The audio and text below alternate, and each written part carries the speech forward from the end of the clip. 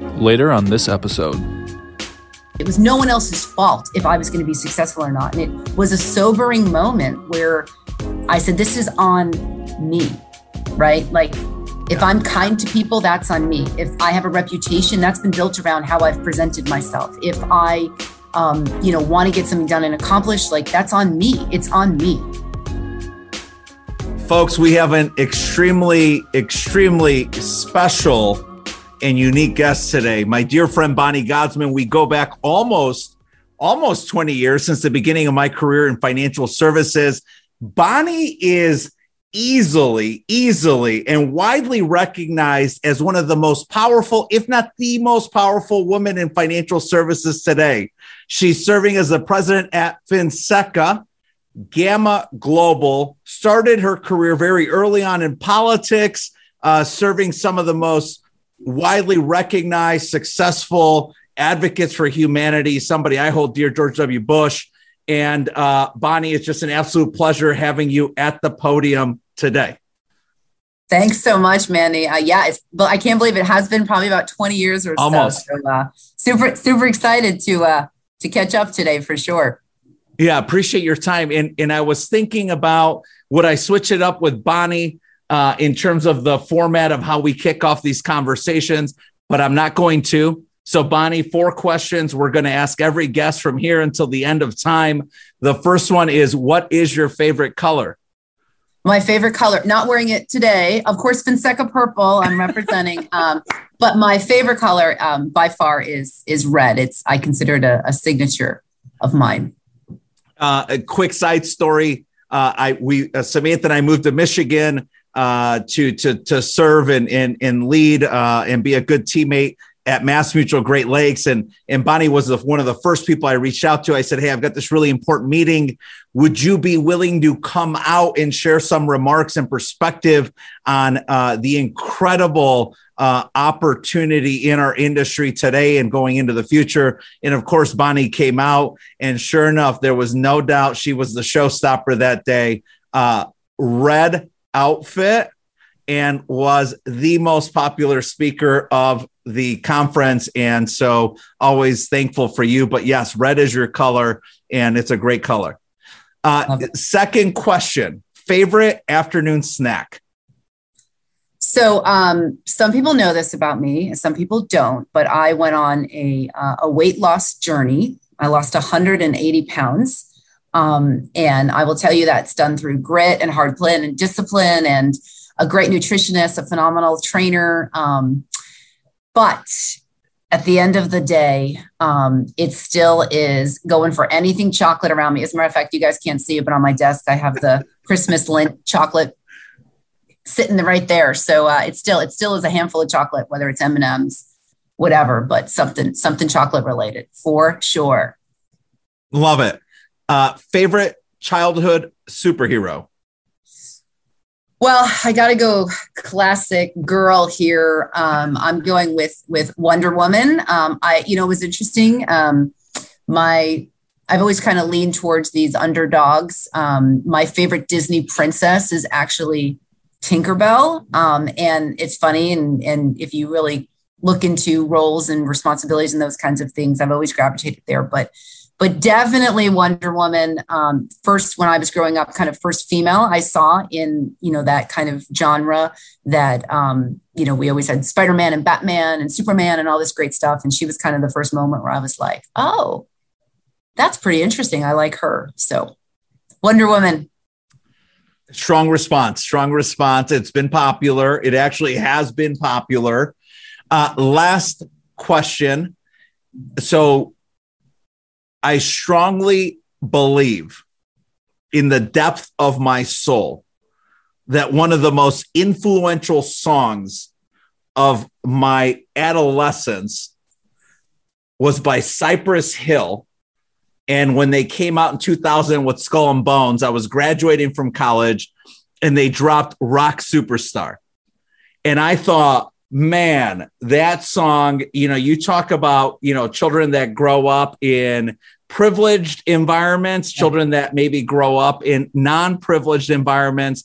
At the end of the day, the song speaks to children dreaming and having great vision for their life and all that is possible. And while it's focused on material possessions, I interpreted it a little bit different as I matured over time. I find that everyone tends to have a favorite artist, album, or track. What's yours? Okay. So this is a loaded question because I'm a huge music lover. So for me, and Manny, I think you and I are the exact same age. For me, it was U2. Love it. Joshua Tree. Anyone, our good friend Ed Deutschlander, Sean McDuffie will tell you about many a nights, a couple of fun cocktails in and me screaming anything U2 that comes on the jukebox, the radio, karaoke. I'm a sad singer, but somehow, you get in front of that mic and it just pours out of you. So I would say the Joshua Tree album, particularly for me, was pretty telling, like coming of age for me. There was passion. There were things that were developing inside me that I couldn't maybe put my finger on at the time, and re-listening to it years and years and years and years later.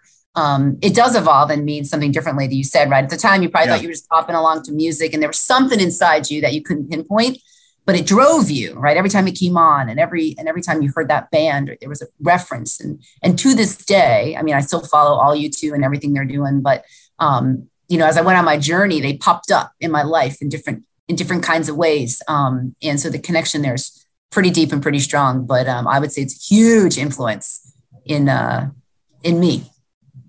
So that's special. And look, I always appreciate how granular and articulate you can be about explaining your position or perspective on something, right?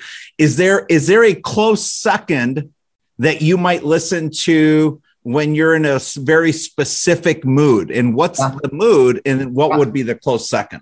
Yeah. So I would say for me, like I said, love music, love live music, any and all kinds of music, all different genres. But I'll tell you, I grew up as a student athlete. I played tennis very, very competitively. Oh, yeah. And, there are moments, right, where you're frustrated and you need to level set. And I've never gone somber. I've always gone, the football team, listening to, the motivation that gets you roaring and yelling and you're going to bang on the thing on the way. And that's what motivates me. So it is the Killers, Mr. Brightside. And I will, it's one of my favorite movies is The Holiday. For those who haven't seen it, go out. It's totally a romantic comedy, chick flick. But there's a scene where she's had it and she puts it on and she's just like, Mr. Brightside. And it's just screaming at the top of your lungs. And it can translate and mean different things based on your mood. So for me, if it definitely is, if I need to change up the mood, it isn't like I'm down or I'm high or I'm, confused, or it's just okay, I just need to sing it out to clear the brain, clear. And then when that song's over, I'm like, okay, now what were we talking about? Let's get to work, kind of level set. So totally see that as a great reset song. Just kind of reset the moment, right? Absolutely. I love it. So I want to come back to your response to the second question. And just because I've always admired it so much, I think of words like discipline, grit, commitment, your vision, your commitment to yourself, not because of what the outside of the world was thinking, but I've always seen you as an incredibly, internally driven and strong human.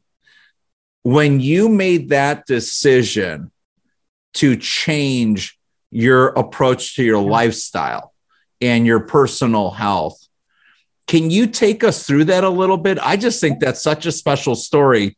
And I want to attack all the other stuff about success in business and financial services and Fonseca. But to me, that is at the core of how I know you. And I'm just have always admired that so much when you share that. Yeah, I was just to give some insight to the group here listening. I was rocking and rolling along with life. Manny, as you said, I worked for some great, amazing politicians. I was doing my thing at the time with Gamma, rising through the ranks, and life was good. Had boyfriends, loved clothes, have a great relationship with my family, on track. And as I, was coming up on January 1st and everyone does their New Year's resolutions. And I was like, okay, I've let my weight get a little out of control, probably need to address that. And I was walking up the stairs and up 6 flights of stairs. It was like the first day back in the office in the new year. And I said, all right, I'm going to start today. I'm going to take the stairs. Right. And got to the top and thought I was going to have a heart attack and die. And it was scared me enough that it got me to the doctor within a few days. And I got on the scale and it read error. And the doctor said, Bon, let's go to a different scale. And I said, like, where you weigh the elephants? Like, where are we going? What are you talking about? And I got on the scale and it said 318 pounds.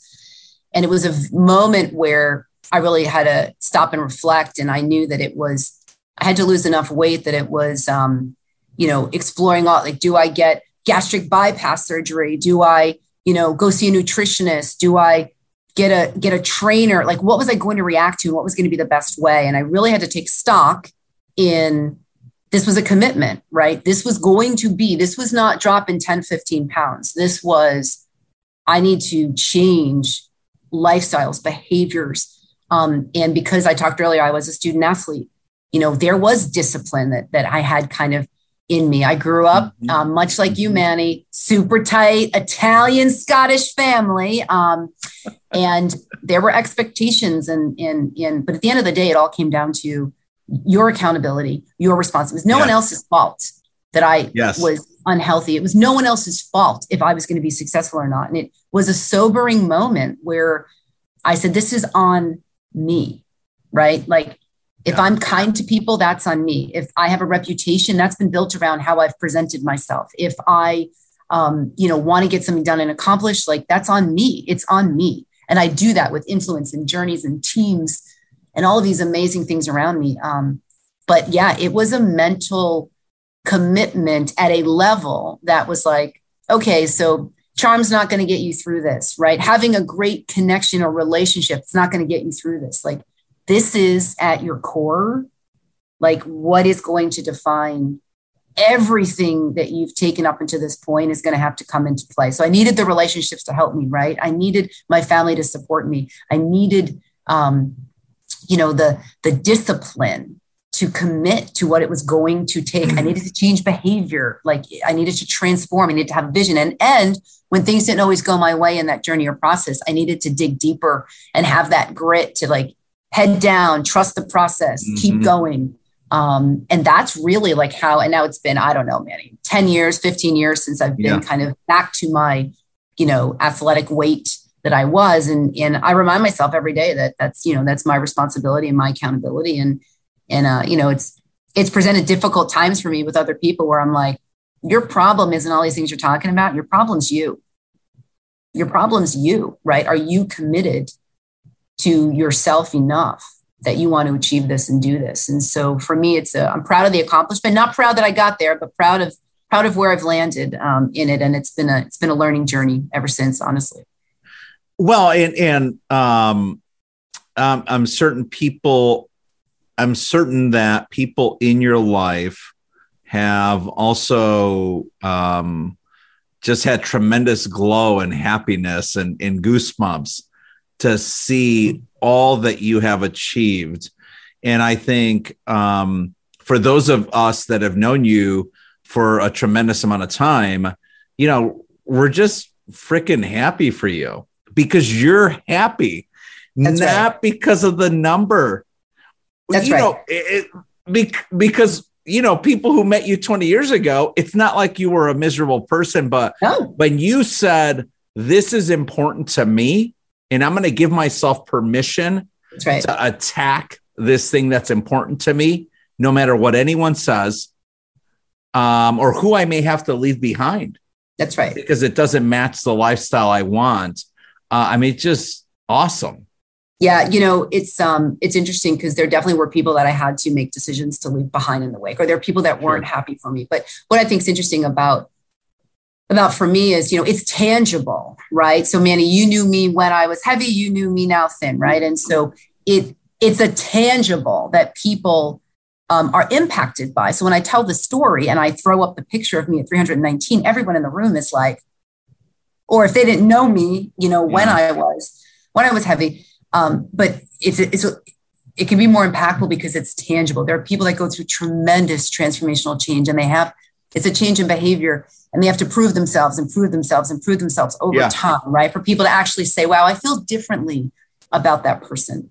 But when you have transformations that are tangible, right, there's no debate. Like, it's right there in front of you that's been achieved, or that can be seen, right? And so I do think sometimes stories can be more impactful for people, or can give people a little bit more encouragement because they can see it and they can feel it and they can experience it. It's a little different than people who have made tremendous strides mentally, where you're like, it took me a while to admit it. Their behavior has changed, their leadership has grown, or they've changed and they're kinder, or whatever people are working on, right? But the weight loss, it's a tangible thing. And so I think the connectivity there can be more abrupt for people. Yeah, that's a powerful way to package that up. And I'm thinking about the fact that along most significant journeys of change and progress and then eventual achievement, we have advocates that tend to kind of just stick with us, that don't give up on us, that just really inspire us to remain committed to what we said we would do for us. Can you think back to one or two of your early advocates? And you can recognize names, but even if you just recognize characteristics, because I think, to me, I think we're just really low in the fuel tank on aspiring to just be a great advocate to someone we love. Yeah. And it's like, hey, man, advocates, like, that is a cool thing. Be an advocate. And so talk to us about that a little bit. I mean, it's the number one leadership skill I think anyone could possibly have. Being an advocate, being able to see the greatness in people that they can't see in themselves, right? And be able to actually be a consistent variable in their journey, right? And that, to me, so I mean, immediately my father and my mother have been advocates for me my entire life. I mean, I really have a unique, I think, view of what good parenting really looks like. And I'm a product of them being advocates for me for my whole life, whatever it was, right? And so as I was embarking on this weight loss, it always was, Bonnie, I remember my dad talking to me, this cannot be about you wanting, to wear a smaller size. This can't be about you want a significant other to be more attractive to you. Like, this has got to be for you, and find whatever reason it is for you, but it's got to be about your reason and what, and for me, it was, oh my gosh, I'm going to die. Like, this is a longevity life thing for me. But I had advocates along the way. Many people in our profession, Manny, yourself included. I mean, everyone knew me. A lot of people knew me when, and to your point, people were just happy for me, right? It was because they knew I wanted it. Like, it for me, it's unique, especially as a female, when you talk about this kind of weight loss journey. For a lot of folks, it's about self-esteem. For me, it was never about self-esteem, right? I'm the same exact person I was heavy. Agreed. But what it was for me was me proving to myself, and in a unique way, finding people along the journey who were happy for me, right? And I had several folks that were encouraging and spent time making sure that I was doing this for the right reasons, and making sure that, my career decisions were being made for the right reasons. And to your point, people that just really thought about me, right? Not what was right for them. They weren't a consultant in my life. They were a coach in my life. And that role of being an advocate is undervalued. And I think for those of us that have been through journeys, right, it's our responsibility to help others along the way. And because someone saw something in us a long time ago, we didn't see in ourselves, and that encouragement along the way has been really phenomenal. But, to have that influence, looking back on it now is pretty cool. It's very special. I've lived a very unique interesting, and for lack of a trendy word people are using now, a very blessed life. I've had a lot of people around me that have been advocates for me. And I've had those that have not been so supportive, right? And it's tough. Sometimes you have to say goodbye to people who aren't going to advocate for you. And then you start looking at those relationships and say, well, why wouldn't they advocate for me? Why wouldn't that make sense? And, things evolve in relationships and in work relationships and personal relationships. And you're thinking, wow, I thought they had my back, but really they were just with me because, and when that because isn't there anymore, sometimes it's difficult to move on. But the advocate part is, I agree, Manny, like we need more of them. We need to be better at it and be cognizant of it. It's one of the most important leadership skills we can exhibit. Well, and I think, and I'm glad you said that. I mean, because, when I ask these questions and I make the comments, it's always like as humbly as I could position these or present these, right? Being a perfectly imperfect man on this planet, right? It's just like, hey, I notice that when we verbalize advocacy, when we verbalize that kindness is cool and paying compliments is free and like encouragement is a blessing, like, we all kind of step into that a little bit differently. Mm-hmm. And when others say it to me, I step into it differently. And I think it's just such a special experience in life to have people reach out to us or us reach out to others and just say, hey man, like I'm thinking about you and I'm super pumped for you. And I see all that you are doing and wow, that is awesome. And that encouragement I just have found is very special. And I bring it up. I think I bring it up more passionately on every conversation I'm having today, because I also see how serious this pandemic is impacting people. And yet I get so many more messages of, this has been the worst 2 years of my life. This has been the worst. I'm having a tough time, including as I have felt during this window at some point, and so that's a really serious thing too. And I think that's where advocacy is so meaningful to me right now, because we're all trying to put on a great show. I don't know why. I don't know why we're not more vulnerable and authentic about our own realities. And it's a real thing right now. People could really use some advocacy and just some love. Well, and I think especially as leaders, right? I mean, you lead a team, I lead a team. We're in a leadership focused, organized profession,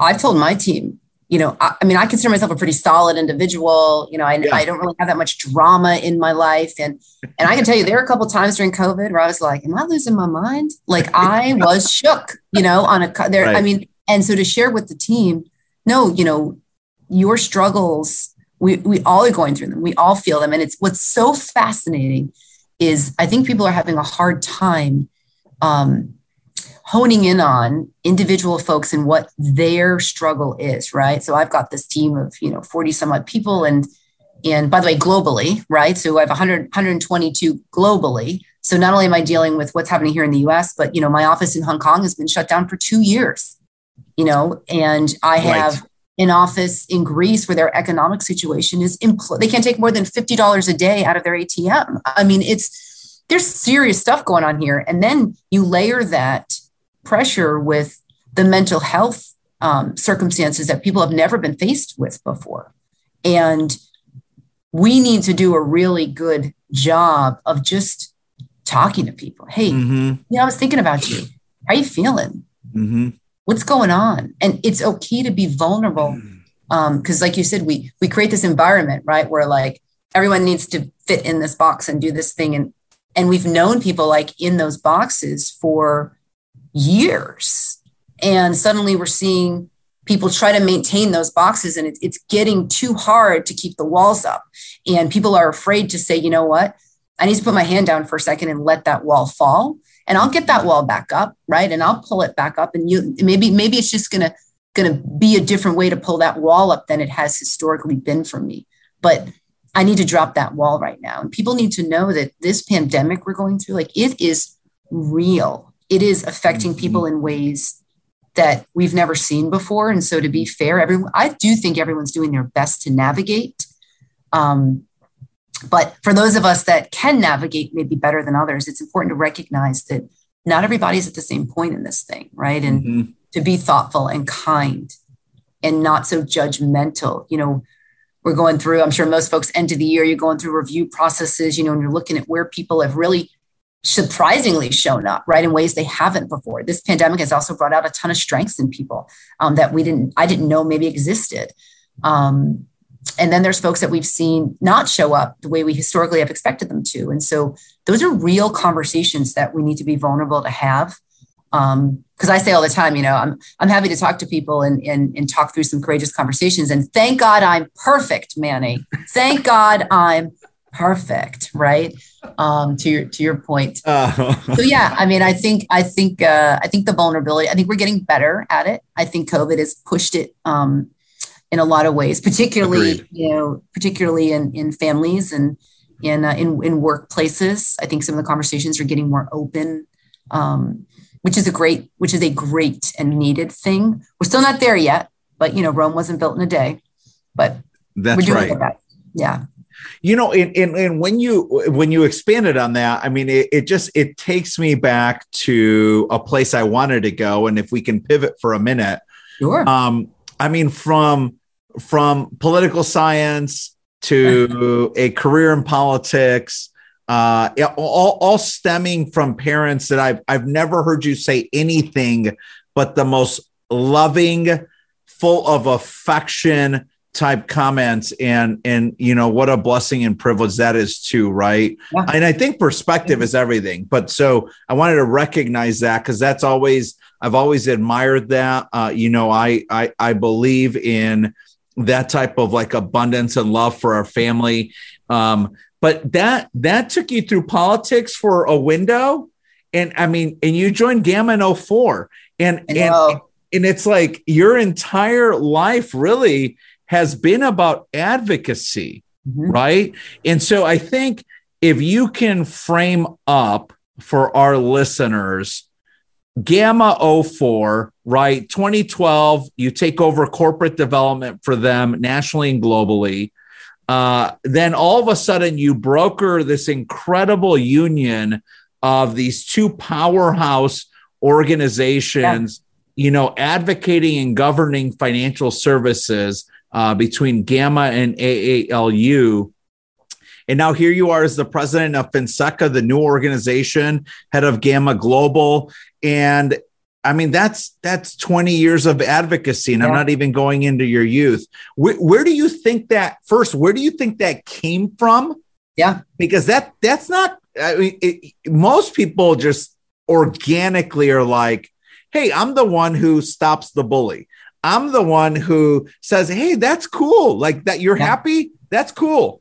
Even if that's different, that's still cool." And you've done that your entire life, and now you're literally one of the most influential humans in financial services.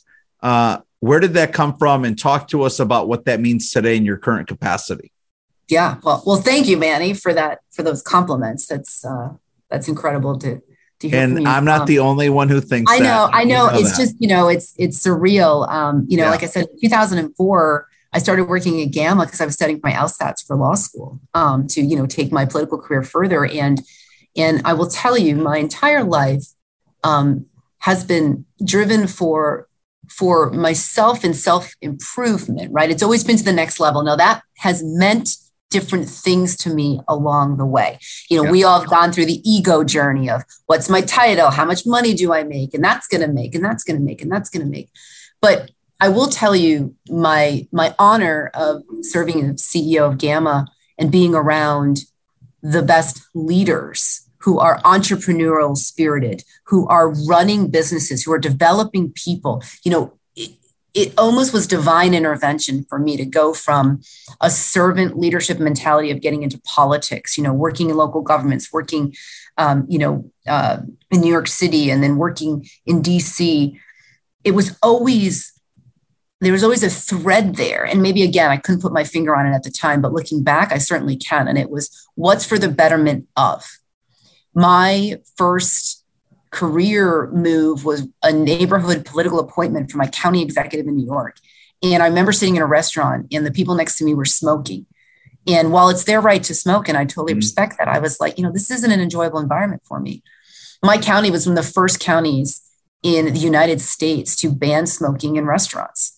And I remember having impact and influence because I believed it made life better for everyone, right? And so get into the work at Gamma, that was to make life better. I will tell you, a pivoting point for me in this journey was my father passed away a couple of years ago. And I remember sitting at a kitchen table with my mom, who was absolutely scared to death. My parents had been together since middle school. And we knew dad was dying. And we met with, their financial advisor. And we're talking about, what the plan was and how life wasn't going to be disrupted. Obviously we'd missed my dad and we'd love dad. But it was like my dad and my mom did that so that we'd have a better life, right? They were looking at what could be best next. And then we met with the advisor and then it was like dad's passing and what's best next for mom. And then it made me think about the power of the work that this profession, particularly in financially securing everyone, is doing. And it made me think about Gamma and the leadership that we have there and the team that they develop and the clients in which that team impacts and the lives. And then I started looking at our sister organizations and I said, we have to be able to do more together, right? And the pandemic hits. And it's even more important and pressing, specifically in our industry, talking about finances. But really what it was about was how do we better serve other people? And you are greater as a whole than individually any day. Anyone that doesn't believe that, I would challenge to the death. And so there was this thread throughout my entire career of a challenge for me to make the world a better place. And I know that sounds so cliche, right? But it really is a drive to say, how do we help execute on a vision that we know is going to help people live better lives? And that for me has been through that, right? So I'll tell you the merger with ALU and Gamma, Mark Caden, my counterpart, who is such a tremendous individual. And we really were talking through and thinking through what's the best and what does this new organization need to offer? And what are our roles in it? And how does that work? We just landed on, at the end of the day, none of it mattered. If I had a job, if he had a job, if he was CEO, if I was president, if I held on to global, if he took over it didn't matter. At the end of the day, what we cared about more than us was the greater sum, of the success of the whole and what that would mean for our profession. And in turn would mean for all of the people out there who deserve to work with an expert who can make their life financially healthier and in turn help them do better. And that has been a driving force looking back on it. Anyone that has been an advocate for me, they wanted better for me, right? They saw something better for me. 100%. Any organization I worked for, always at the core of that, or even politics, at the core of what it is there to serve, it's to make life better, right? And that has shown up repeatedly, and that's what drives me. It showed up in my weight loss. It showed up, in my advancement through Gamma. It showed up in how I love our international side of the business, right? It's just seeing beyond who you are and what you can impact, but how do you team together and strategize to make sure that that impact is as big as it can be? And we're not done at Finseca. We're not done. We're looking to unify the profession and to get, all of our orgs to see the vision of how we can be so strong and affect so many people. And that's it. That's it, Manny. That's the thread for me that I can identify at the moment. Talk to me in 10 years, it might be something different. But as of today, that's the way I view it. Well, and I've actually heard you comment before consistently about this vision and aspiration you have that things can be better, right? And I understand that with us being in financial services, we have a really unflinching belief that one, we're in a lifestyle business, Yeah. That two, because of outside of your faith, your family, the freedom of this country, and your physical health, financial security, stability, and success is everything. It dictates your consumption around all of those, including when folks speak about faith being at the foundation of their life, which I agree with. I personally align with that. But how much more can we do for our faith when we are financially secure, stable, and successful? Absolutely. A lot more, right? And so I've heard you speak about that. And I've also heard you connect that a lot to your relationship with your father, the influence of your father. And I think that's so special, right? Share with me maybe one or two of the childhood sort of lessons or habits or disciplines that you took from your family, because I know what a significant impact they've had and influence they've had on you, right? Like your folks could be social media influencers today, right? Everybody calls themselves a social media influencer. They could have one of those, really gifted handles and have a bunch of subscribers. They should have 50 million followers for sure. I definitely feel like that. Followers, right? Not subscribers. I don't even know. Yeah, get with the lingo, Manny. Come on. About that. Yeah. Influencers. Yeah. No, definitely. I mean, just, it's interesting. I heard a really great quote the other day, and it said, God puts money into the pockets of those that will put money into the pockets of others. And I actually agree that, when you talk about all the F's, right, that finances actually can fuel, and you mirror that with faith, and you actually have the ability between your faith and, what kind of environment you create for yourself to influence and to impact others so greatly around the financial. So, Manny, I talk a lot about women empowerment. I talk a lot about, women, not just in our business, but in leadership roles and how they bring different elements to the table that we should consider. But one of my most influential moments for me was I was sitting at Thanksgiving and with my family. I was probably, I don't know, let's say fifth grade.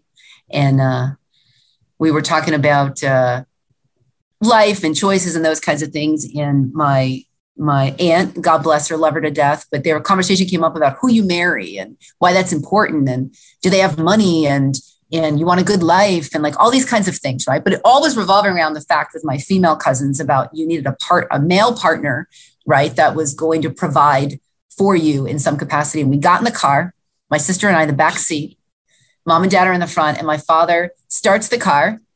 He turns off the car. He swings around and looks at my sister and I and said, I would really appreciate it if you would disregard everything that was said at that table. He said, you are to become financially independent women because you are smart, because you have passions, because you will be able to impact people. And it is your responsibility to be a contributing member of this society that can take care of yourself and others. He said, now, if you happen to meet a significant other and they enhance your life and they're a great partner for you, and that's wonderful. My dad said, but if I ever find out that you are stuck in a marriage because you financially can't afford to leave, or I ever find out that, there's something you want to do and you can't figure out a way to make that financially happen, my father's like, I'm going to be very disappointed in you both. And like, that was, we talk about the nuggets, right, Manny? Like that was a nugget I so boldly remember. And as I grew up, my father and I would have conversations about self-esteem in women connected to their understanding of their finances. And I'm not saying everyone needs to be a gajillionaire. I'm just saying how you understand and feel about your control over how you can use, your finances to help you have gains in life to achieve things you want is directly correlated, I believe, personally, to particularly women and their self-esteem. So for me, that was one major, major impact. The second for me, as I talked about, I was a competitive tennis player, and my dad was at every game, in the sidelines, those kinds of things. In one particular match, I was, I was mad. I was hitting things. I just couldn't get my rhythm down. Like I was, really, really upset. And I kind of took my racket, which just to show you how this is, my grandfather taught me, my tennis racket's in my office next to me always. My grandfather actually taught me how to play. It was another huge influence. And I was upset. And I hit the fence with my racket and blah, blah, blah. And my dad came over me, got right up to the fence, hands through the links. And he says, He said, you're better than this. You're mentally tougher than this. He's like, take a breath and get it together, Godsman. And then he like walked away. And I was like, drop the mic. Like, and my dad just basically level set me to be like, what's all this happening? Like, you're smarter than this. You have more discipline than this. Like, eye on the prize, take a breath, take your moment, acknowledge, and let's keep it moving. You know, like you have a goal to achieve, you have something to do here. And in that case, obviously it was to go win my championship game, which luckily I did. But yeah, those are two individual moments in life, right? Where the discipline had kind of come to a head, right? The understanding or the importance of a lesson he was trying to teach me came to a head. And it was something that just has resonated and stuck with me and influenced me, right? As I kind of go through, I look at my nephews now, and sometimes I'll talk to them and I'll be like, ooh, I hope this is a moment that they remember when they're 40 years old and are being interviewed in a podcast about hopefully childhood memories. Hopefully, yeah. I don't know, but that's what I strive for, you know, to be a part of one of those moments for somebody, not for me, but that they get there, right? That they have the same journey and experience that I had that influenced me, I think, in tremendous ways. Well, in those examples, I mean, they remind me of my friend Lauren Johnson, who's out, you know, in out west, and you know, she's just an absolute assassin in mental performance coaching, rock star. I mean, she just really is, and she always speaks about being a fountain, not a drain, right? Pouring into people, and I think it's so special to think, hey, you know, what can I or how can I pour into someone today? And we kind of get that out of like unwritten contract from our parents, but we definitely don't need to get that from others. And Finseca is one of those organizations, going back to Finseca and its impact and influence on the financial services industry, not just in the US, but globally now. It's one of those organizations that says, hey, I'm raising my hand. I'm in for the fight. I am up for being a servant leader and advocate on behalf of humanity around what it takes to properly deliver financial security, stability, and success. However, everybody else wants to rephrase that. That's how I say it, to humanity. And you and Mark Caden, we just had Mark Caden on last Wednesday with the firm in Michigan, and he crushed it as he would. You and Mark Caden are stewards and team captains of that. Share with our listeners, because a lot of them will be in financial services. What are the number one or two priorities for Finseca? And specifically, what's one thing that you see us needing to get ready or prepared for as we look at serving others in the future in this space? Yeah, you know, when we talked about the merger and we talked about creating this organization and kind of what the vision was, we started with the name, right? So Finseca, people will say, Bonnie, what is Finseca? Yeah. Like, is it a noun? Is it a verb? Is it and really what we didn't want to be, we knew what we didn't want.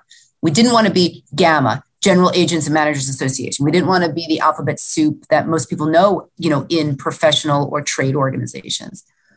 And it wasn't about necessarily like who our members were, right? We know who the members are. It was about what our members do. So Finseca, FINSECA, actually stands for Financial Security for All. And so once we got that down and we were like, the overarching goal and vision and mission, every day we wake up to make sure that we have many people financially secure as possible. We got that. But how do we help the people that help those people do that, right? And so 4 things Finseca is built on. The first is our acceleration in the industry. We believe professional development is important. We believe there are a lot of bad actors out there, right? And so we want to make sure that there are standards to be in this profession, that you are educated in product, that you have, credibility behind what you are designing and working with for the folks that you are, have as customers and have as clients. And then the second pillar, of course, for us, as we talked about earlier, Manny, is advocacy, right? And our profession has historically been on defense, right? Regardless of what side of the fence you sit on, the politicians and lawmakers are making laws that affect how we work with the families, the businesses that we are trying to make sure are financially secure. So to not be active in an advocate environment, to not be advocates on behalf of professionals everywhere that are helping all of these people make phenomenal, important, impactful decisions is really part of our mission and our calling. Our third one is education. If we've seen it, COVID has magnified, right? People are talking about financial literacy now more than ever. We're talking about the kids and how do we get in there? We're talking about how do we just educate people on you're better off working with a financial advisor than you are not. And we have all of these kind of narratives around what people who work with financial advisors should look like. I had a friend of mine say, Bonnie, I don't make enough money to work with a financial advisor. What? So what are we doing on an education standpoint? And then the last one, and I think it's the most important, is our Elevate. And so that really is, FinSec is the only organization that's raising its hand and saying, we have a brand and reputation issue here. We have consumers that don't trust.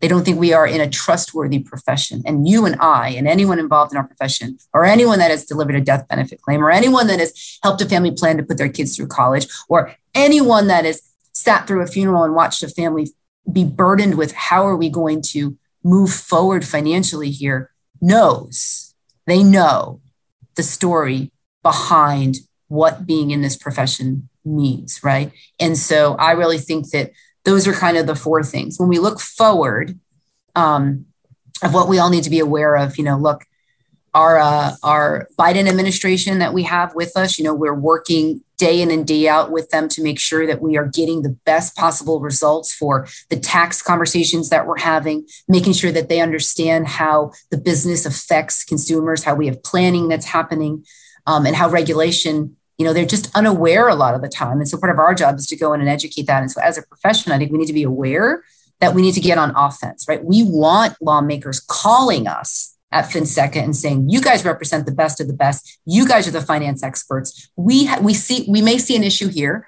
Help us solve this, as opposed to, a law being thrown down on the table. And then we're suddenly, geared up and we're ready to fight. And we're like, what if? I invite everyone to imagine the possibility that before something actually gets all the way through, they call us and say, we care about what you guys think about this because you're the most connected to these people who need to be financially secure. Help us, right?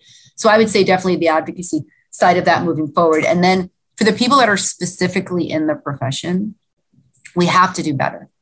We have to build our benches and recruit. Diversity and inclusion is a real conversation. We need to open up what our profession historically has looked like. We need to find ways, right, to infiltrate markets and to infiltrate communities that have maybe different views and visions of working with financial advisors, or maybe they have a different concept of what money and retirement and security can look like. And we have a responsibility to drive that change. We don't necessarily, I can tell you as a female, I don't want to be chosen just because I'm a woman, right? I want to be chosen because I'm best qualified and everyone thinks, Bonnie's the best person for that job.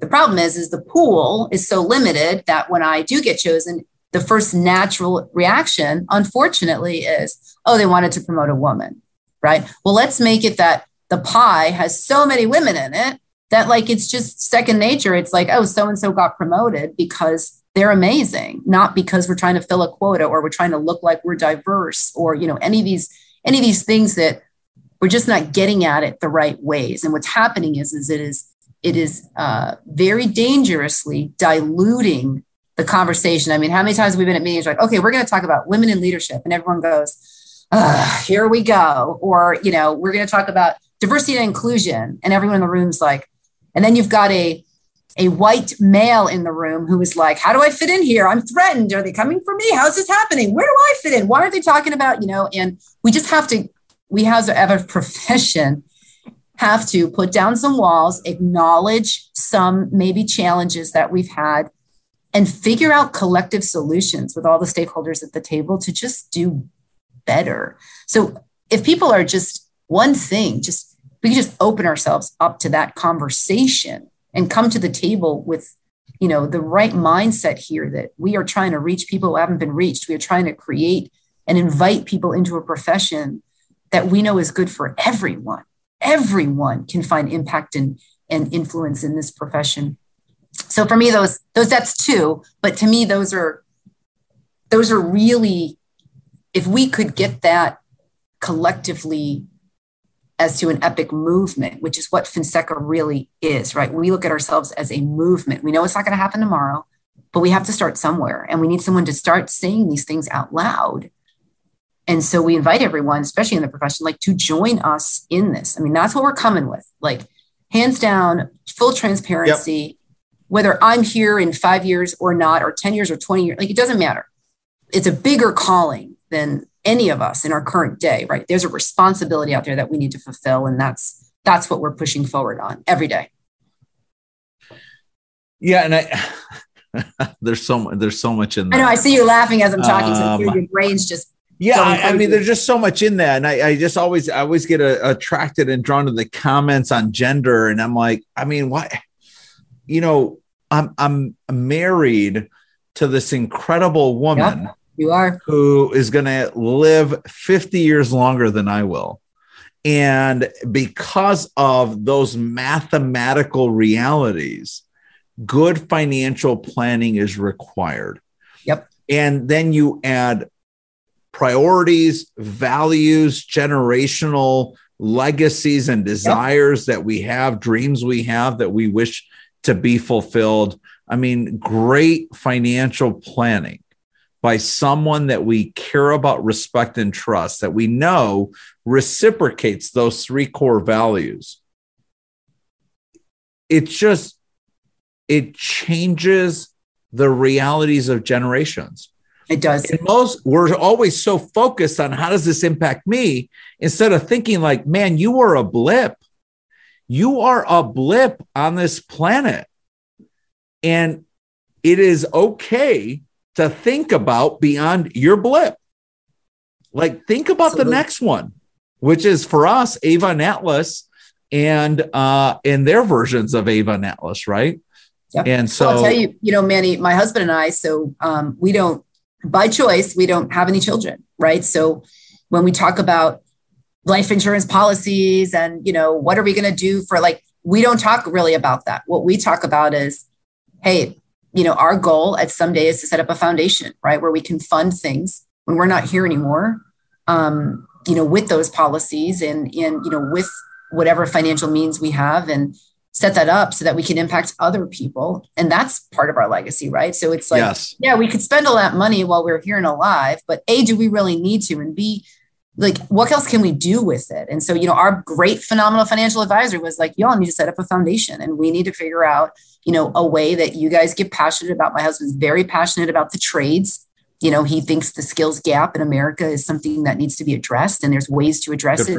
Way we're not. And so can we do some impact there? Whether it's putting some kids through some of the vocational schools, whether it's, I've a lot of passion around kids and finances. Like, is it organizing something, there at that level, whatever it is, right? But to your point, it's so much bigger than us, and our responsibility is to be responsible here and now where we can to help set up other generations, to just understand and have that discipline carried through. Like, so a thread be carried out through that kind of collective journey, but also to look beyond of, like, what else, how do I leave this world a better place, right, than when I got here? If everyone thought like that, we would look very, very, very, very different. So before I ask you how people can reach out to you, I'm going to ask you a question. I want to make certain that I'm clear, not because you are a female. Yes. But because I still vividly recall when Ava met you at that meeting, and, it was definitely like a Wonder Woman moment for her to see someone like you come in, chauffeur shows up. Hey, I'm ready to do my thing. Red power suit, gets up in front of 300 people, crushes it. And, and then we're speaking after you're done speaking to the room. And it's just a lot of amazement when folks see you that way. What message would you give to my Ava and to any other Ava on this planet that has a special and unique dream or vision for their life? Yeah. I would say two things. One is make sure you understand the process in which you get to advance your dreams, right? So what I really mean by that is dreams can't just be dreams, right? Like we have to work hard to achieve, a dream is just a goal without a plan, right? I mean, I've heard that a million times and that's really true. And I would tell her, first of all, whatever she wants to do, she can do. Any kid in this world can do anything they really want to do. But the reality of it is that there has to be a plan and hard work in place to do that, right? So she has a responsibility to make sure to achieve that dream. She realizes no one's going to hand it to her. Mom and dad can help and there's going to be great influences along the way. But it's on her really, to figure out what that's going to be. And then the second thing I would tell her is to always choose love and trust every day over judgment or fear. And that's really hard for people, right? The love, always go with your gut, always love and trust first. And if those are broken or abandoned in some way, it's okay, you're prepared, you can figure it out. But always err on that side above anything else. And I guarantee she will never look back on her life and regret anything she's made if she has those, two kind of values. Make sure you see love in people and love from people, and make sure that you are comfortable with the trust that you've built in that relationship going through. And if you lean on that, that will stand tall and guide you through, whether that's your faith, whether that's your family, whether that's, the profession you choose to go down, whatever it's going to be. I guarantee you it will show up in every single aspect, whether it's getting on an airplane and just being nice to the flight attendants because they've had a rough day, whether it's 100%. being thoughtful to maybe a friend that's struggling, like whatever it is, it's so easy to judge. Like that judging is so mediocre. Like it's just so many people do it. And it's just so rampant and just commonplace, right? She's better than that. She knows it. And she just needs to remember that that's not where to go. That's what I loved having the conversation with you today.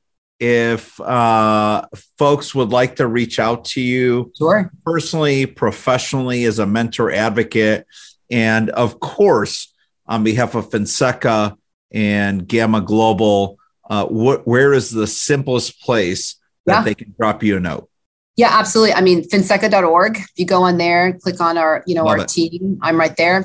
It's Godsman at Fonseca.org. Not really hard. And then much like yourself, Manny, you and I are pretty present on Facebook, LinkedIn, Twitter, any of that fun stuff. Like I actually do read all my messages. I do read all my DMs that get dropped and those kinds of things. So feel free to reach out to me there as well. And, I love helping and interacting and meeting new people. And, if there's any way Fonseca can help you, let me know. If there's any way I can help you, please let me know. And don't be shy.